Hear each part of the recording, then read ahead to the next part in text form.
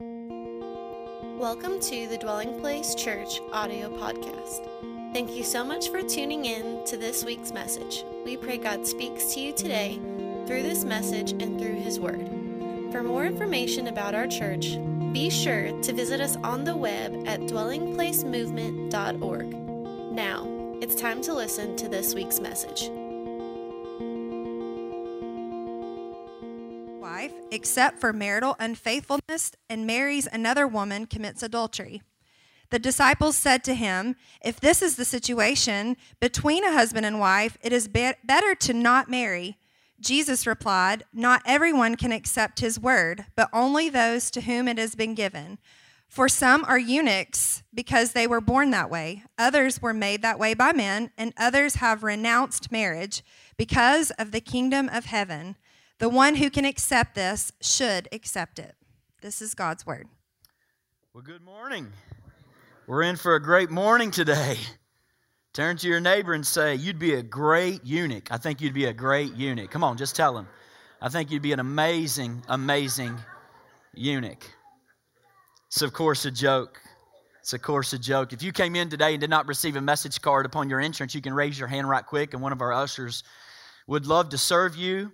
Thank you, Meredith, so much for reading today's teaching text. And we're starting this series, Best Blank Ever.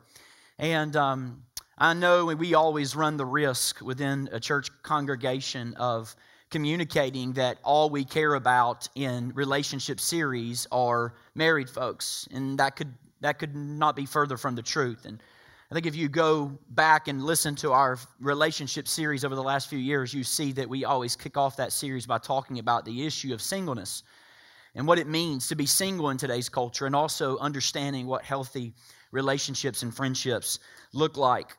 Now, you can tell from my wife reading the text today, I am not single. I'm not an expert on singleness, but I have, and I want you to hear me, I have been a pastor for 15 years. I've been in Atlanta, Georgia for 8 of those 15 years, and the vast majority of people that I've pastored are single. Most of the hundreds, if I guess thousands of people by now, in some capacity, that I've been in contact with are indeed single. It's not an exaggeration at all for me to say that I've had hundreds of hours of counseling, hundreds hours of meeting for coffee, and processing the lives, thoughts, and passions of people who are single. And we as a nation right now are only increasing as a culture in the rate and the duration of singleness. Now, for the first time in all of U.S. history, there are more single people in this generation as what we call a fully formed generation. That is, that our dates are done.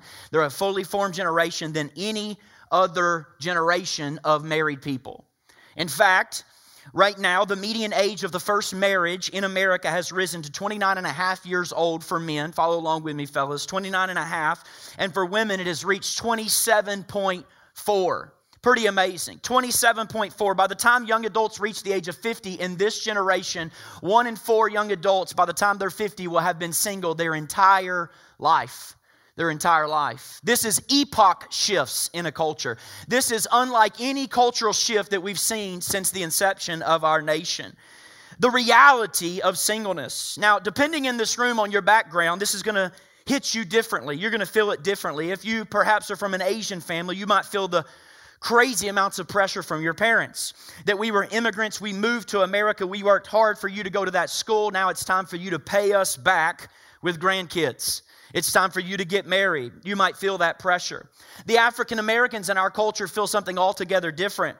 They have a different situation because a generation of fathers have been missing from their generation. From relationship to incarceration, there is a generation that has completely been taken from the black community. If you're a Latino community or part of the Latino community, traditionally they have a very strong sense of family and obligation. But I will tell you, even by ministry to Latinos today, as a people in America that continually move towards what we call an American vision of life, whatever that is, we realize that even the Latinos are fracturing in the family. The LGBTQI community, which is very, very large in our nation, they're trying to answer the question right now is how do marriage and singleness relate one to another? How does this fit together? And I want to say from the outset this morning that the Apostle Paul's heart in writing about singleness is that you would not be anxious about singleness. That's his whole reason for communicating, is that we wouldn't be anxious. And yet, today, I experience with talking to singles that I call it single anxiety at a rate unprecedented in the history of the American church. It's unprecedented. There was a great book that I just read, and I'm indebted greatly in this message. You'll find out that I'm going to do very little preaching today. I'm going to teach. I'm very indebted in this message to several sources that I've looked at pretty extensively over the last few weeks. There's one called Celebrate Sex, Singleness, Sexuality, and Life with Christ. And I want you to read what the quote says. Singles today are a widow of sorts, needing to be listened to and needing, watch this, a framework for who we are and how we fit into the Christian family. What does it mean to abstain from sex while respecting sexual wirings? What does it mean to be content in one's singleness while longing towards marriage? Can I be sexual without a spouse? And is a spouse something I'm allowed to keep hoping for? What does it mean to be beautiful and embody sexuality? What does it mean to wait well and proactively to desire genuinely and passionately? Again, celebrate sex, singleness, sexuality. So a lot of times what we hear in today's culture is a root fear about loneliness. I know I do as a pastor, a sense of rejection, a sense of unfulfilled longings. Maybe you're in here and you're single and you're a bit older and your body is changing and you're worried if you'll ever be able to have children. I didn't see my life going this way, Pastor Craig. I certainly didn't see me being single for this amount of years. Maybe you're seeing your friends get married around you, one after the other, the next and the next. You get on social media and you see people having a second child and a third child and a fourth child and a fifth child. And they even have a backyard, a green backyard for kids to play in. And you're still living in a townhome or an apartment.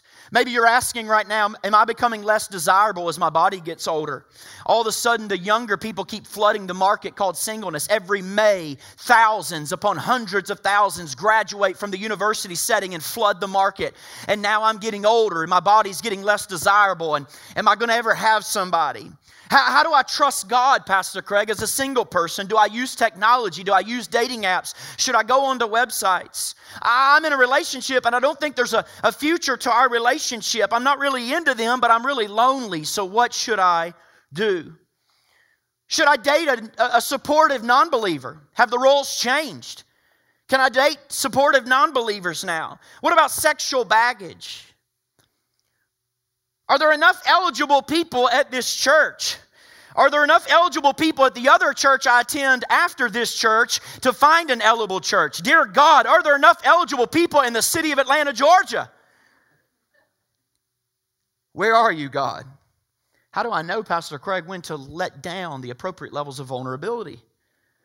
I don't have the gift of singleness and I'm on fire. What the heck, God? How many more years?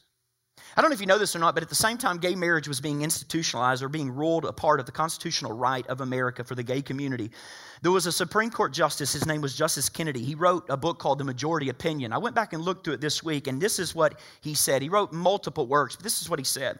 He said, marriage responds to the universal fear that a lonely person might call out only to find no one there. It often is, he says, offers the hope of companionship and understanding and assurance that while we both still live, there will be someone to care for the other. Leave that quote up for a moment. I don't know if you've heard this before or you paid attention to this. While the gay community was accessing the very institution of marriage, the very ruling of that happening infuriated a whole generation of single people. Why? Because the single people heard the justice saying that there's no life or value for single people. This infuriated our nation. Single people saying, do I have no value without marriage? Do I have no value intrinsically unless I'm married? Now, on top of that, in our culture, we're experiencing at an alarming rate what we call the removal of sexual taboos or taboos. At previous times in our culture, sex was kind of one of the main drivers of marriage. What do you mean, Craig? There were sexual taboos of sex outside marriage. So what happened is your sexual energy got channeled into marriage.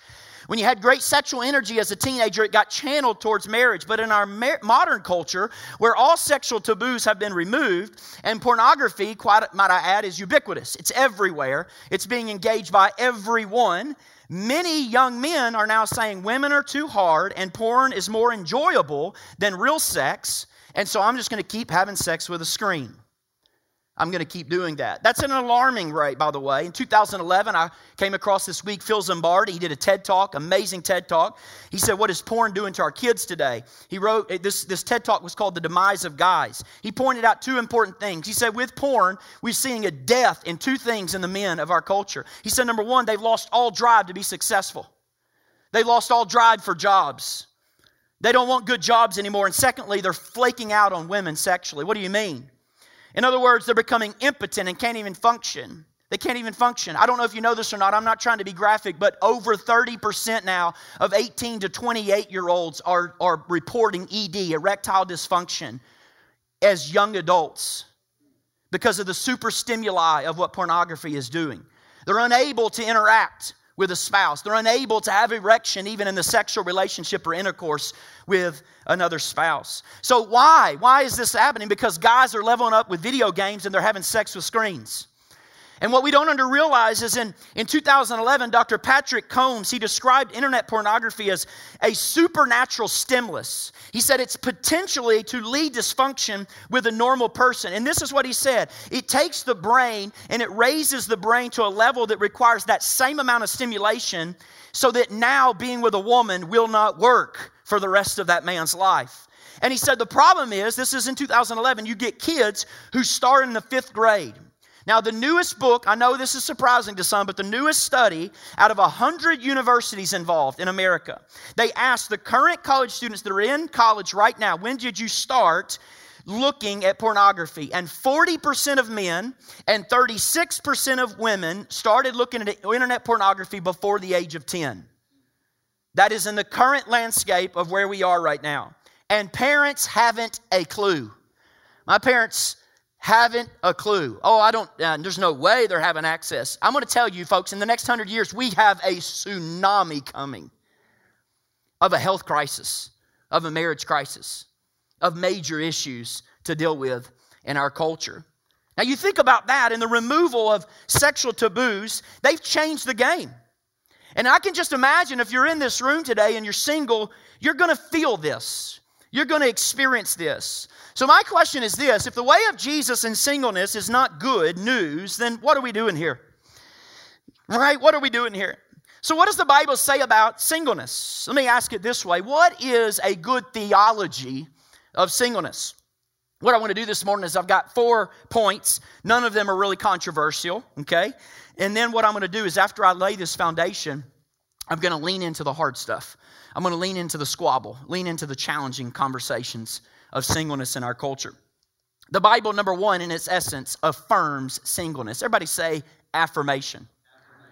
The Bible affirms singleness. What do you mean? First of all, Jesus, who is the archetype of all humanity, he is the manliest man. He's the archetype of human nature. He is ultimately and was single. Now, if you say, oh, it was easy, he was God, you, my friend, have bad theology. You have just now fallen into docetism, and if you lived in the 3rd century, you would have been stoned. Why? Because we believe in the dual nature of Christ. He was fully God and fully man. So don't skip over Jesus being single. Oh, well, he was God. That took care of his desires and temptations. No. He was fully man, and he was fully God. We can't jump over the fact that Jesus Christ was a single man and leveraged his singleness for the sake of the kingdom of God. Listen, the greatest major affirmation of singleness today is Jesus was single. Here's second one, the Apostle Paul, greatest missionary who ever lived. We've never seen a greater missionary. Notice he wasn't just a missionary. He wasn't just single to be a missionary. It seems he was, and this is where I want us to go today. I hope that the Lord drops this in your lap. He was seized by what I'm going to call a beatific vision, a vision of understanding that there is an upward call of God on his life. That's what he called it in Philippians. He called it the upward call of God, that what happened is he got this such a beautiful picture of the beauty and the majesty of Jesus that he reoriented his entire identity from what we call horizontal relationships back to a vertical relationship. He got a vision and a heart based on the beauty of Jesus and the beauty of Christ and the encounter he had with Jesus Christ. So listen to me, hear me. He wasn't just single just so he could serve God. He was single because of the revelation of the person of Jesus Christ, and he was single because of the beauty he found in that single God-man. Thirdly, how does the Bible affirm singleness? The Bible, inside of the Bible, is what we call the inherent, or contains the inherent dignity of the human individual. Now listen, church, this was revolutionary in the time of Jesus. Why? Because in the first century, all sources of identity and dignity were tied to your family. Every bit of dignity you had was tied to your family. Let me go through history real quick. For the Romans, it was Roman honor. It was Roman honor. The father was the father figure. He was a patriarchal society, and his ability to build a line and legacy is what made and gave identity to the kids. Women were valued in the Roman Empire for their ability to have children, especially male children. Women's intrinsic value was childbearing. So when Scripture comes along and says, in Jesus, there's neither Jew nor Gentile, male nor female, slave nor free, but one are in Christ, or we are all one in Christ. One theologian I read says this: that was the most radical reorientation of the value of personhood in recorded human history. In recorded human history. This wasn't even a concept or value of the people. And what Jesus was saying is, listen, your value and your dignity is not tied to your social status. Your social standing in the Roman family has nothing to do with your intrinsic value. Then fourthly, how does the Bible affirm it? The Bible affirms singleness with an eschatological vision. Eschatological means end time, study of end things. An eschatological vision, when we will actually be married to the Lamb. An eschatological vision, what is this? Christians hold to this vision that is eschatological. It's a very beautiful vision of marriage that's very extraordinary. Because I want you to hear me, even married folks. Marriage at its very best points to our relationship with Christ. Are you ready? And marriage at its very best is an institution built by God to leverage people's ability to build the kingdom of God. That's all marriage is.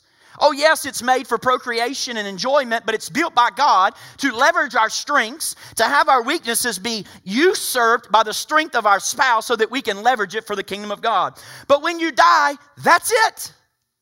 We don't believe in eternal marriage. We do not have a Mormon vision of marriage at Dwelling Place. If you're in a bad marriage, of course, this can be very wonderful news. Okay, it is not eternal. Just hold on for a few more years. If you're in a great marriage, this could be a touch sad. But I want you to see it's not a small thing to have an eschatological vision and a clock on marriage, because marriage at its best is temporary. It's temporary. Now, all I've said up to this point in those four statements is clear. And you're aware there's not much squabble. There's not much controversy about the things that we've talked about up to this point. But now what I want to do is I want to lean into something a little bit more challenging. And that is the squabble of singleness, the controversy of singleness. Paul Tillich said this, one of my favorite theologians. He said, our language, watch this, has wisely sensed the two sides of being alone. He said, we have created the word loneliness to express the pain of being alone, and we've created the word solitude to express the glory of being alone. So in this single experience, folks, there is a tremendous bandwidth of personal experience. In other words, we've gotten language now in the English language to define both extremes. We've got people that are far left that have an absolute overwhelming obsession with marriage, and then we have people that are on the far right that are and I'm not speaking of left and right in terms of political stance. We have people on the far right that are deeply opposed to the institution of marriage. So think about this. When you talk about singleness in the Christian culture, you see these two extremes. We have an idolizing of the unhealthy idolizing of the marital status. Marriage will bring me completion. Marriage will fulfill all my desires. Having sexual fulfillment with one spouse for the rest of my days will be it. It will redeem the emptiness I feel. That's what marriage will do. And then we have people and then even in this one, I should say, the Christians, as Christians, we throw around language like this: I just need my soulmate. I just need my soulmate. The ever insightful Tim Keller, who I love to read, also disagree with a lot theologically, but I really agree with a lot theologically. He said this, I use this book in premarital counseling. He said, I want someone who will fill every vacancy in me. I want someone who will awaken dormant gifts inside and continuously enrapture me in otherworldly emotional bliss. Strangely enough, this puts tremendous pressure on another human being.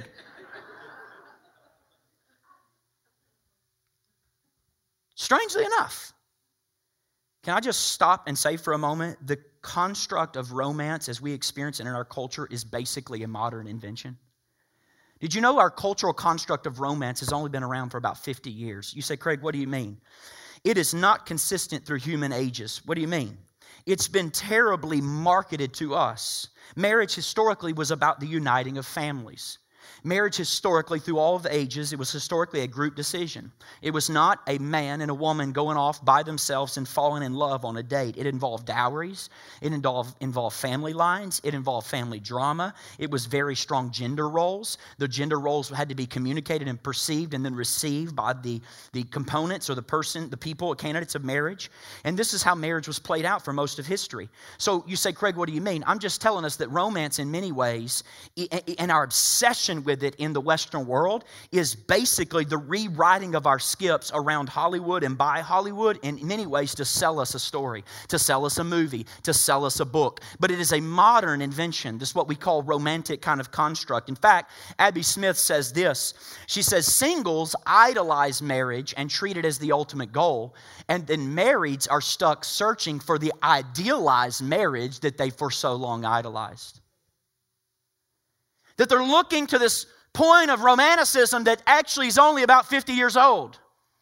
They're looking to an idolization of something in our American construct that causes us to say, you know what, I feel like this will fulfill all of my dreams. So we definitely see this, right? I know in my own life, I see this great tension. So when I got married, I was a mature, godly man. Very mature, 21 years old. My wife had just ripely turned 23. And I remember when I went to Lee University, I was 18 years old. I went to pursue pastoral ministry. I was going to go be a pastor. And it was a Bible college of sorts, but I had this wrong assumption that I had just recently got born again, felt the call of God. And I thought everybody else going to this school would definitely feel the call of God. And personal devotion to the Lord would be the last thing that would be lacking in their lives. It was a Bible college of sorts, but you know what they called it? They called it a bridal college. Okay? They called it a bridal college. Why? Y'all, that was accurate. The freshman hookup scene on Lee University Christian campus was unbelievable. It was unbelievable. Unbelievable. People actually went to Lee for what they called an MRS degree. They wanted to be married. They were going, why? Because I just need some spiritual leader. I just want a soulmate. Can I be a pastor's wife? I just need to be connected deep down in my Christian fellowship with another individual.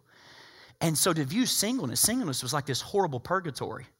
It was relegated to the Catholic Church, and it had to be endured for many years until you finally got to that God-honoring state called marital bliss. Now what happens is others in our culture, they swing to the opposite side, and their basic framework, watch this, is opposition to the institution of marriage. They've gone on the other side of our culture and said, you know what, I'm all against covenantal relationships. I read a book just recently by Zygmunt Bauman. He's an atheist Jewish philosopher. I think they have a picture of the book. It's a fascinating. He wrote a series of books, and one that I highly recommend is called Liquid Love. Now, he's an atheist. He is an atheist, but he's Jewish. And what he does in this book is he talks about how we as humans in America do not know how to form healthy attachments anymore. It's brilliant in ministry. We don't know how to communicate, and we don't know how to form healthy attachments. And he says, according to those who oppose this in our culture, they think that marriage is a legalized form of slavery and patriarchal oppression. Now, listen, I understand there were abuses. I understand there were abuses to our constructs and structural reality over the last 50 years. But let me tell you something. Feminism, and I'm not here to beat up feminism, but let me speak truthfully to feminism a minute. Feminism, in many ways, has pushed back so badly against this that a woman is now told, you don't need a man ever. And you don't need a man in your life at any moment. And marriage is slavery. Maintain your freedom. Some of you in this room, you come from divorced families, and you say, there is no way I'm getting married. No way. I ain't doing it. I ain't going that road. Maybe abuse has happened to you, and you are opposed to it. So in your mind, you never want to get married. But listen to me. It's not for godly reasons. It's for broken reasons. It's for broken reasons. You don't want to get married not for godly motivation, but for broken motivation. Eddie Cantor says this. He says, marriage, I love this, is an attempt to solve problems together which you didn't even have when you were on your own. Can you put that quote up there? Marriage is an attempt to solve problems together which you didn't even have when you were on your own. There were no problems as a single person. Now you have to deal with the problems that you two created. And now in the middle of this continuum, Jesus says something different. He's not opposed to marriage, and he's not obsessed with marriage. Instead, I forgot one of my markers. If you hand me one of those red markers next to you, babe. He actually communicates about marriage in a different way. And in the context of Matthew chapter 19, which you and I see, he actually says marriage is not obsession, marriage is not opposition, but marriage, are you ready? Marriage is an opportunity. It's an opportunity. Now I want you to see this. The continuum now that Jesus communicates, and you have to understand, in Matthew 19, if you go back to our text, there is a rabbinical debate. Now you saw that I used the text about marriage and divorce, right? But within, intrinsic into this passage on marriage and divorce is this issue of singleness. Now, right now, I've told you this before in last year's sermon, but there was a rabbinical debate going on. There were two schools of thought. The first group of rabbis believe you could divorce your wife for anything. If she burnt your toast, that's it, baby. You know, if she's going for the 49ers and you're going for the Chiefs, that's it, baby, right? I mean, there's that school of thought. Then there's a second school of thought that, listen, you could not divorce your spouse except for major offense. So they come to Jesus and they're trying to trap him in this issue of divorce. And watch how Jesus responds. You ready? Only like Jesus can respond. Look at verse 9. He says, I tell you that anyone who divorces his wife except for sexual immorality and marries another woman commits adultery. Commits adultery. And the disciples said to him, if this is the situation between a husband and wife, it's better not to marry. Did y'all see that? You can hear the cultural shock off the pages. The disciples are overwhelmed and say, I can only get rid of her if she does wrong sexually towards me? No. I can never get out of this institution called marriage. I can never back out of this commitment. You see that? You hear it? The cultural shock is amazing. You have to pick up on that. Now look what Jesus goes on to say. He said, not everyone can accept this word, but only to those whom it has been given. Now watch this, verse 12. He goes on a rant. For there are eunuchs who were born that way, and there were eunuchs who have been made eunuchs by others, and there are those who choose to live like eunuchs for the sake of the kingdom, and the one who can accept this should accept it. Now before we jump to the Apostle Paul's language about marriage, let's listen to our Savior's language about marriage. There's an author named Barry Danilak, and Barry Danilak, he wrote a book called Redeeming Singleness. If you can work your way and wade your way through the academic regalia, it will yield a treasure for you. It's amazing, called Redeeming Singleness. And as I was reading through this is what Barry Danilak said. He says when it comes to the issue of eunuchs, he says Jesus is giving us a proposal that would have shocked the people. He's given us a third option that would have shocked the culture of the day. He says, number one, there were some people who were born eunuchs. Born. So it appears that Jesus has great understanding of what we call intersex conditions. People born with genitalia that are mutilated. Some people are born with genitalia that never drop. Women are born with issues in their genitalia that are unable to have sex. These are called intersex conditions, and Jesus understands these. He knows them. He communicates about them. He says very clearly that these people are born that way. From the get-go, this is something that's happened to them. Then he says, number two, there are eunuchs who've been made eunuchs. You say, what is that? That could be they're either slaves, or it could be political realities, or it could even be occultic practices that were really, really big in the first century. In other words, they were castrated. They were made eunuchs. And then the third group, he says there are those who can choose to live like they are eunuchs. Watch this. For the sake of the kingdom of heaven. And if you can accept that, Jesus said you should do it. He said you should do it. So in essence, he's saying you voluntarily choose to not have a family, you voluntarily choose to get a vision of heaven, to get a vision of the beauty of Christ, to get a vision of the marriage supper of the Lamb, to get a vision and be seized up in the upward call of God that you could live voluntarily like a eunuch. Now, you realize that is not popular in that day as it's not popular in today. Do you know what the Jews believed about marriage? Let me give you the Jewish view real quick. The Jewish view was a very strong, very, very strong disposition. They were opposed to eunuchs of any form. Judaism is against eunuchs. They were living out what we call the Genesis narrative. So they didn't live out of the Matthew narrative, they lived out of the Genesis narrative. And the Genesis narrative is you get married, procreate, have as many kids as you can, and fill the earth. In fact, I went last night on the internet. The New Encyclopedia of Judaism says this, today, 2020. Marriage is a commandment in the Jewish tradition, and celibacy is deplored. In the Quran, let's look at the Quran. Muhammad said not to get married is to overstep the boundaries of the law, and celibate singleness is explicitly disallowed in Mormonism. Why? Because your eternal salvation, to get your own planet and to become your own God, requires you're married so you can have a lot of kids, and then you populate your planet with those kids. That's what Mormons believe. So watch this. There is now an eternal future that is totally gone for the single person. So in the day that Jesus lived, single people have no rights and future. The highest level of deities communicate to them, you have no purpose in life. There is no intrinsic value to you.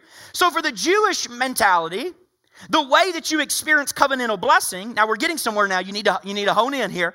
You had to marry, and you had to have children, watch this, and you had to obey the law, and you had to live in the land, and you had to live under the physical blessing. That's the end game. If you were born in a Jewish family, if you were a Jewish person, you had a Jewish vision. And the Jewish vision communicated by your family, by your community, is that you're going to live under the law of God, you're going to get married, you're going to have a large family, you're going to fill the earth, you're going to be a patriarch, you're going to have financial blessing, you're going to have kids around you, and that's the vision of salvation. So anybody who is a eunuch, who's not married, who has had their genitals mutilated, unable to have children, they have no future. In the Jewish culture, how could you participate in the system of covenantal blessing? What vision is there for your life? Now let me look at the Greek view. That's Jewish view. Greek view, those who were eunuchs, they took more of the classical form, and they saw mutilation as the robbing of masculinity. If you were mutilated or castrated, that was a feminization of man. You were feminized, and there was no place in an honor culture. You cannot have honor in an honor culture as a eunuch. So watch this. For the pagans, there was no place for you, and for the Jewish community, there's no life for you. And Jesus walks up on the scene. You see how countercultural this is? The words of Jesus.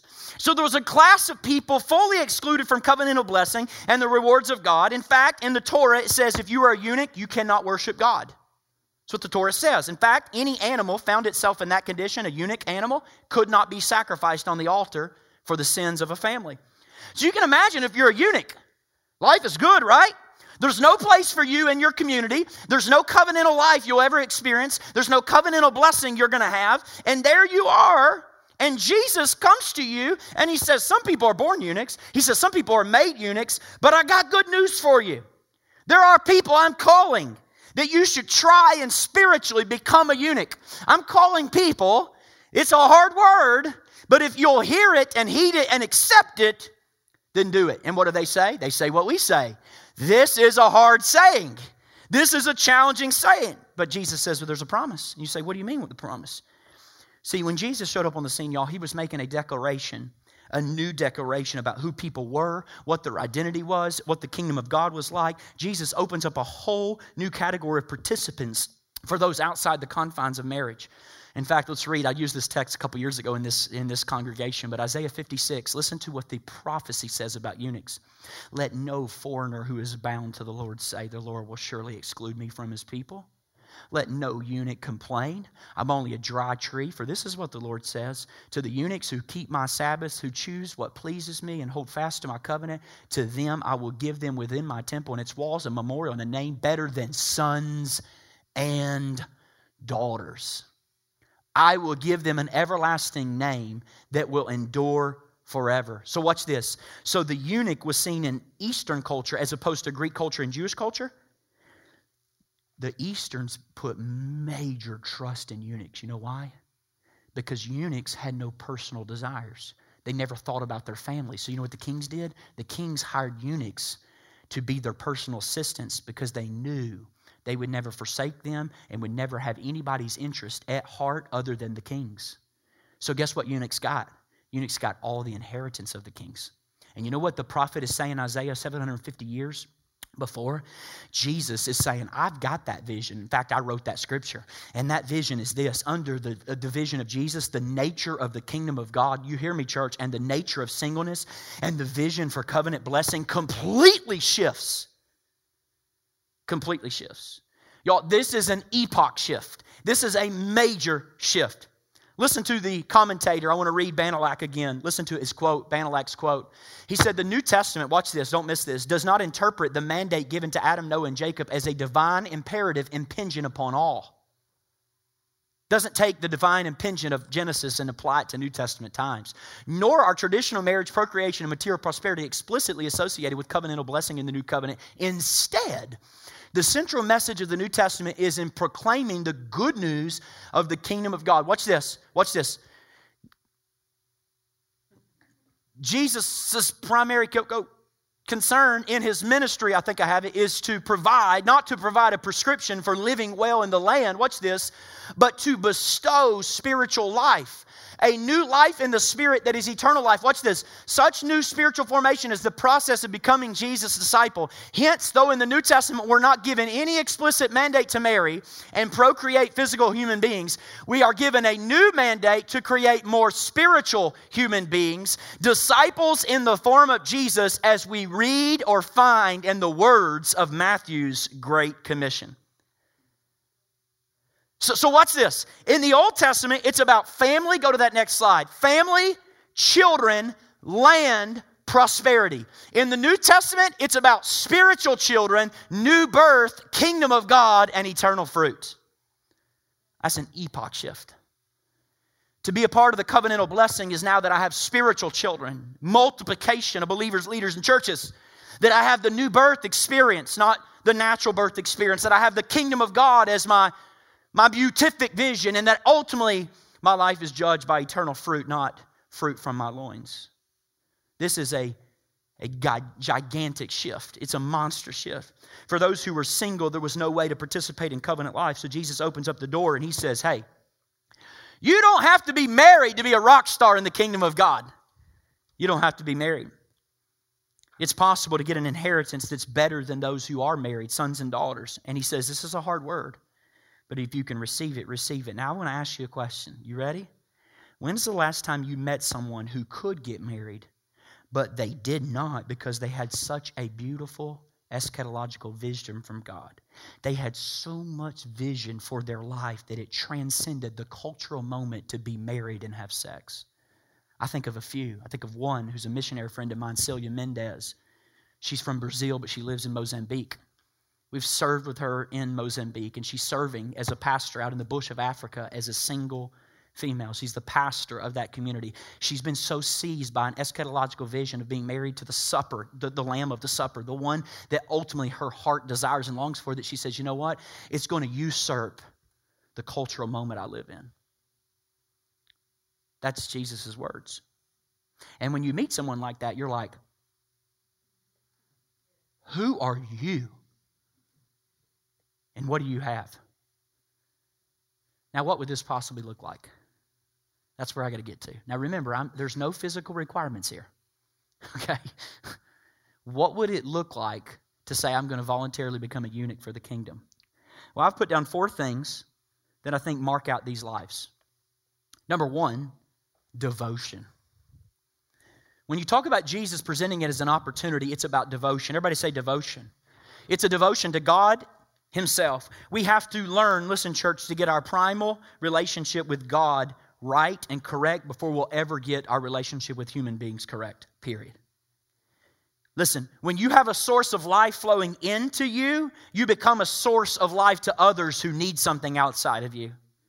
That your devotion to God takes precedence. But watch this. When there's scarcity and no devotion of God coming into you, guess what happens? Desperation kicks in, and then Pastor Craig's got to get involved to try to break up would-be marriages, try to break up dating relationships because mom and dad are not approving of it. Why? Because they're scarce. They have no devotion to Jesus. They have no life flowing in them, so they're desperate from life or horizontally.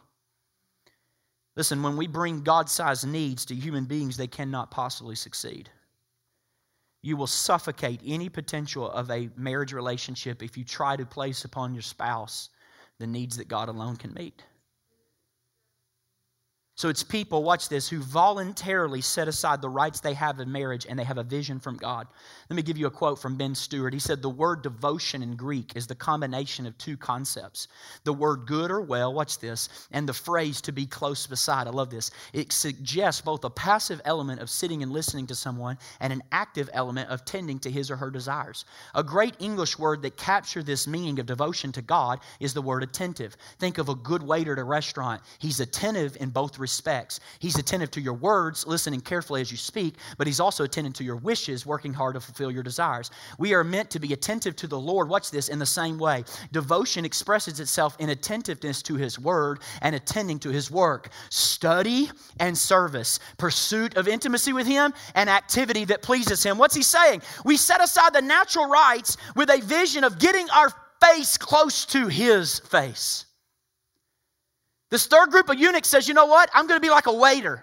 And I'm going to wait on Jesus. I'm going to attend to His beauty. I'm going to get my face close to His face. And a vision of the wonder of the person of Jesus alone is what can sustain this. You know, people say, oh, I'm going to do it. I'm fine. I got a pastor friend right now in our community who's pastor, and he says, I think I'm at that place where I'm not going to get married. I'm not looking for anyone. And I'm thinking, okay, amazing to accept that word. But number two, let me say something to you. Do you think that's able to be sustained apart from like just an absolute beautiful seizure of a heavenly vision from Jesus? To me, that's the only thing that can sustain it. It can't just be personal desires. It can't be asexual tendencies or asexual realities. It has to be a vision. It has to be a word from Jesus. Now, I know we're wrestling with difficult words because we don't normally talk about these in our culture. But that's what Jesus said. That's how He communicated it. So you say, Craig, what happens? If there's never a season in our life where we consciously, listen to me, do this, we will always live with the idea of Jesus, and the idea of Jesus is not strong enough to overcome the sin of our cultural moment. What are you saying, Craig? I'm saying everybody, even if you're going to get married one day, should have a season of undivided devotion to the Lord where you don't care about any other relationship other than Jesus, because that's the only way you can have enough strength to overcome the sin of our cultural day. You won't have the ability to overcome that sin if you're consistently always looking for another relationship. It's got to be undivided devotion to Jesus. So Jesus, watch this, He invites you into a period of intimate devotion to Him. I'm not saying all of you are going to be this way for your life, but everybody needs to be this way for some season of life. Fresh, frequent encounters with the Lord. Apart from any horizontal relationships, I'm devoted to the Lord. And watch this, once you get that vision from the Lord, then you're free to do number two. Make a difference in the world.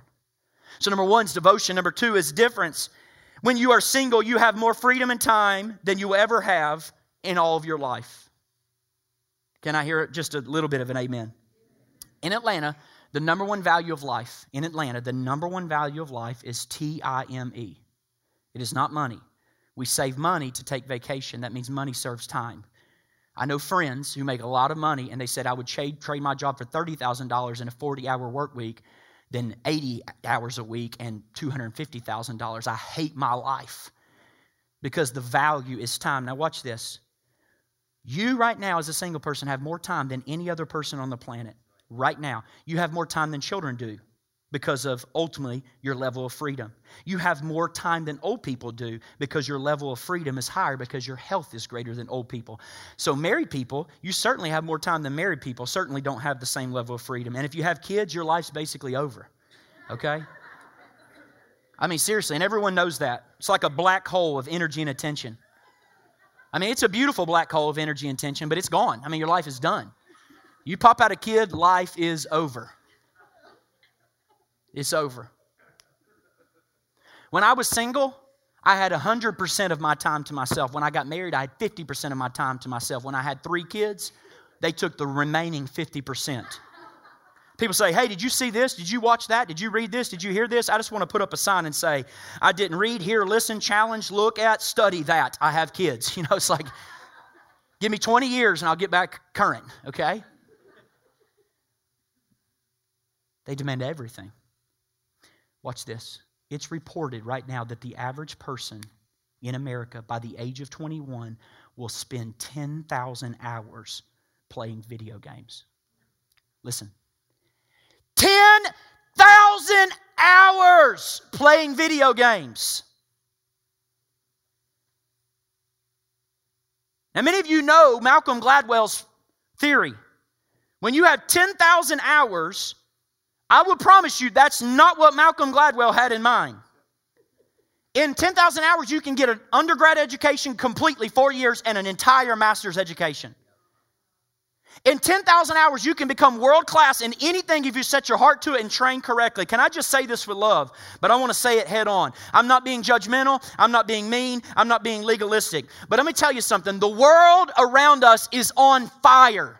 The world is burning down. It is falling apart at the seams. And we need people who are not heroes in an invisible, fantasized world. We need heroes in the real world. We need heroes in real life who learn to grow up and move beyond 10,000 hours of video games. We've got one life, one moment. We need your gifts. We need your passions. We need your engagement. We need your energy. The church, Jesus needs your attention. And listen, you can do what we can't do because you have the opportunity. You can do what your parents can't do because your parents are married. You can do. So please use this season of your life to make a difference in the world, to leverage what you have. You know, we think about FOMO in our congregation or our culture. FOMO, fear of missing out, right? I'm replacing FOMO with FOSO, which is the fear of squandering opportunities. I want to say to everybody here, it might not go viral, but I'm going to tell you it'll shape eternity. This title of this message is FOSO greater than FOMO. You should have more fear of squandering opportunities of singleness than you have fear of missing out on marriage. The fear of squandering the opportunity called singleness, of squandering the opportunity called, oh, I have all of my time to myself. I choose with my 100% of time where I'm going to put that time. Don't waste your singleness. You're going to blink. I'm going to tell you, and it's going to be over. You're going to blink, and it's done. And I can tell you, I'm only 34, so hopefully, listen, I'm not halfway done with life. I hope when I'm 45 and the pastor DP, I can say I'm halfway done. So at least I can make it to 90. But if I'm only 68 and I'm halfway done with my life, I'll go ahead and tell you at 34 years old, the biggest regrets I have in life are not mistakes. The biggest regrets in life are already missed opportunities. You don't regret mistakes as you get older. You regret opportunities you squandered. Opportunities you squandered. That you squandered in teenagehood. So we need you to make a difference in the world. Thirdly, this is Paul's heart, distraction-free. People who become eunuchs, they're distraction-free. Look at 1 Corinthians 7:32 through 35, and I'll come close to landing this. Look at 32. He said, I would like for you to be free from concern. An unmarried man is concerned about the Lord's affairs, how he can please the Lord. But a married man is concerned about the affairs of this world, how he can please his wife, and his interests are divided. An unmarried man or woman or virgin is concerned about the Lord's affairs. Her aim is to be devoted to the Lord in body and spirit, but a married woman is concerned about the affairs of this world, how she can please her husband. I'm saying this for your own good, not to restrict you, but that you may live in a right way. Watch this. In a right way culturally, and a right way in undivided devotion to the Lord. Some of you are like, okay, great, get it, a eunuch. But is it okay to want to be with someone, Pastor Craig? Yes, it is. Absolutely okay. In fact, he said it's better to marry than to burn, right? Like with lust. It's absolutely better. But listen to me. If you're just constantly wanting someone, that's a very dangerous state if you're not focused. Because you can fall into distractions and you can squander the kairos moment in your life. Let me give you an example. You have a bad Wednesday. You're single. You have a bad Wednesday. You come out of work. You're worn out. You come home. You're exhausted. You open up your phone. You just start swiping Tinder profiles, right?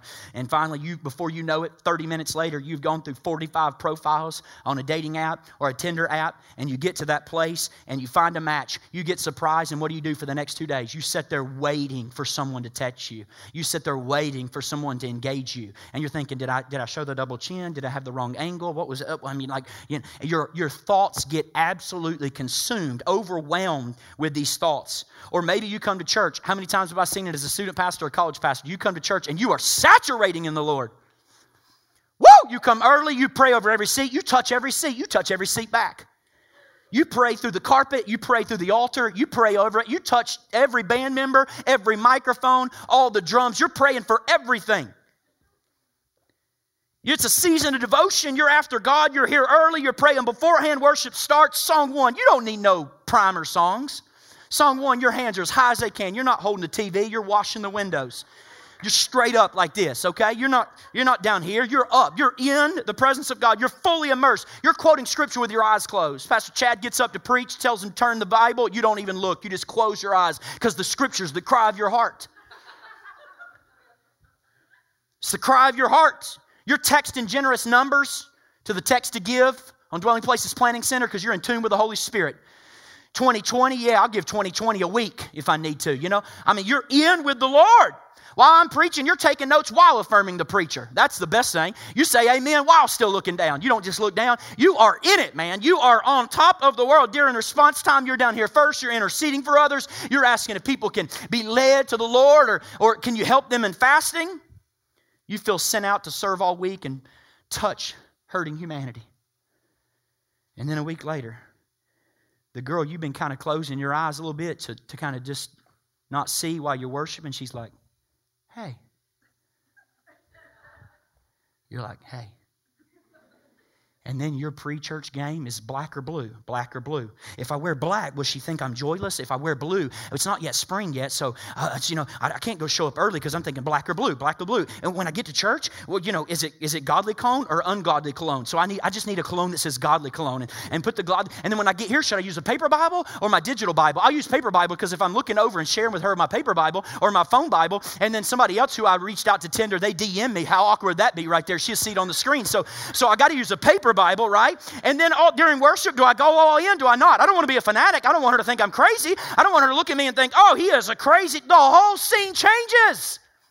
That's what Paul says. Be distraction free. And how many people have we seen, boom, drop out of the church because of that one issue? And that's what Paul's getting at. Now listen, we're going to get to dating in 2 weeks. But we do have people here like this. I think of Jerry. Single man, every week serving, leveraging his singleness, not just being immersed in a cultural moment. Faithful at every connect group, faithfully serving in this congregation, faithfully here in prayer nights.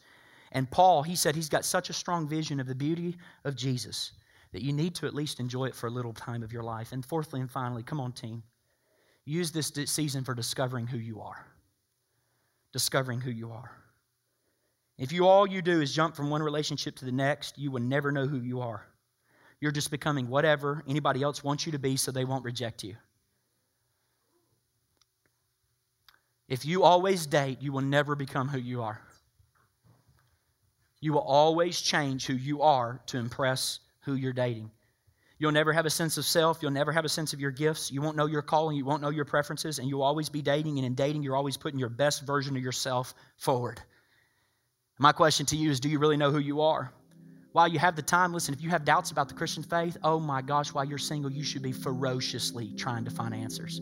If you have theological questions, as a single person, you should be going after those theological answers as fast as you can. You should leave nothing unexplored when it comes to your relationship with God. You should figure out your own calling, figure out your own faith. What's your vacation? You can make job shifts right now that you can't make later when you got kids. You can't make job shifts 5 years from now, but you can make job shifts right now. You can find where it is that God's called you. You got to know what your preferences are. Soren Kierkegaard said, now with God's help, I shall become myself. Did you get that? Now with God's help, I shall become become myself. But if you're not getting God's help, but you're only getting the help of everybody else you're dating, you'll only be a version of yourself. You'll never become yourself. If you're looking for other people's help, not God's help, you'll never be you. You'll never become you. So this is a time to discover who you are, to discern who you are. Why? Because, listen, church, the Christian identity is the only identity that doesn't gain its sense of worth from others but God alone. It's the only identity.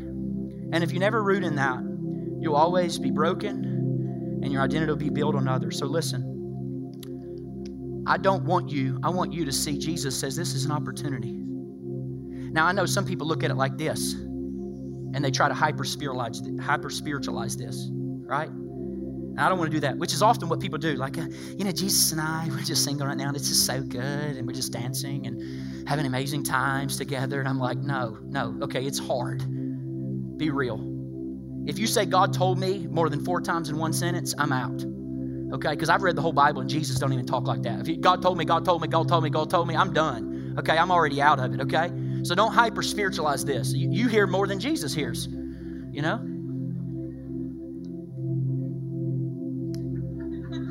So this should be the tension. You should feel this. And some days you're obsessed and some days you're opposing. You should feel this as a single person. You should feel this tension all the time. You're moving back and forth. Why? Because that's the reality of what it means to be single. It's hard, but I'm feeling these swings. I want to tell you, friends, if you're single in this room, there is nothing worse than giving into temptation and destroying your Christian confidence because you think the world is right. And there's nothing worse than marrying the wrong person because you're lonely. I've seen horror stories who don't take Jesus at his word. They try to sit on the seat of sovereignty and make their own decisions. When you make your own decisions, it unleashes heartache. Married couples, can I get an amen? There's nothing worse than being married and being alone. There's nothing worse than being married and hating your sex life. There is nothing worse than being married and feeling 3 miles away from your spouse. You're better off just keeping your freedom. So Jesus comes to the scene. He says, can you get a theological vision for your singleness? I want to tell you, you can become a person of consequence for the kingdom of God. And final thing, we need to be a church that creates a family type environment where singles can thrive. You know what the Lord started convicting me this week? Every issue we celebrate in the church has to do with the family. We celebrate engagement parties. We celebrate bridal parties. We celebrate weddings. We celebrate baby showers. What if we became a church that started celebrating promotions of our friends? Oh, you got a promotion? How would it feel to be a single person for the rest of your life to come to every event celebratory in the church and it always has to do with relational celebrations? So we have to be a church where single people can thrive. What do we want to do? We want to reach young adults. 1/4 of young adults will not ever be married by the age of 50. That's 25% of our culture. 25%. We've got to be a place where singles can thrive. And I know what you're thinking. Hang on, Craig. You didn't cover dating, porn, sex, marriage. 2 weeks. I want to tell you, moms and dads, make sure you utilize the nursery. We're going to cover porn, singleness. I'm going to cover masturbation. We're going to cover godly dating. We're going to cover the idea of sexual formation, healthy and not sexual deformation. We're going to hit it head on. But listen to me. When you think of what it is that God would have for you to do right now as a single person, know and affirm that Jesus is our true lover. Jesus is our true comfort. Jesus is our true life. Jesus is our true provision. He is. And identity can only be found in Him. Listen, marriage will end. Singleness will end. But your covenant relationship with God will never end. Will never end. Thank you so much for listening to this week's message. If you would like more information about our church, be sure to visit us on the web at dwellingplacemovement.org.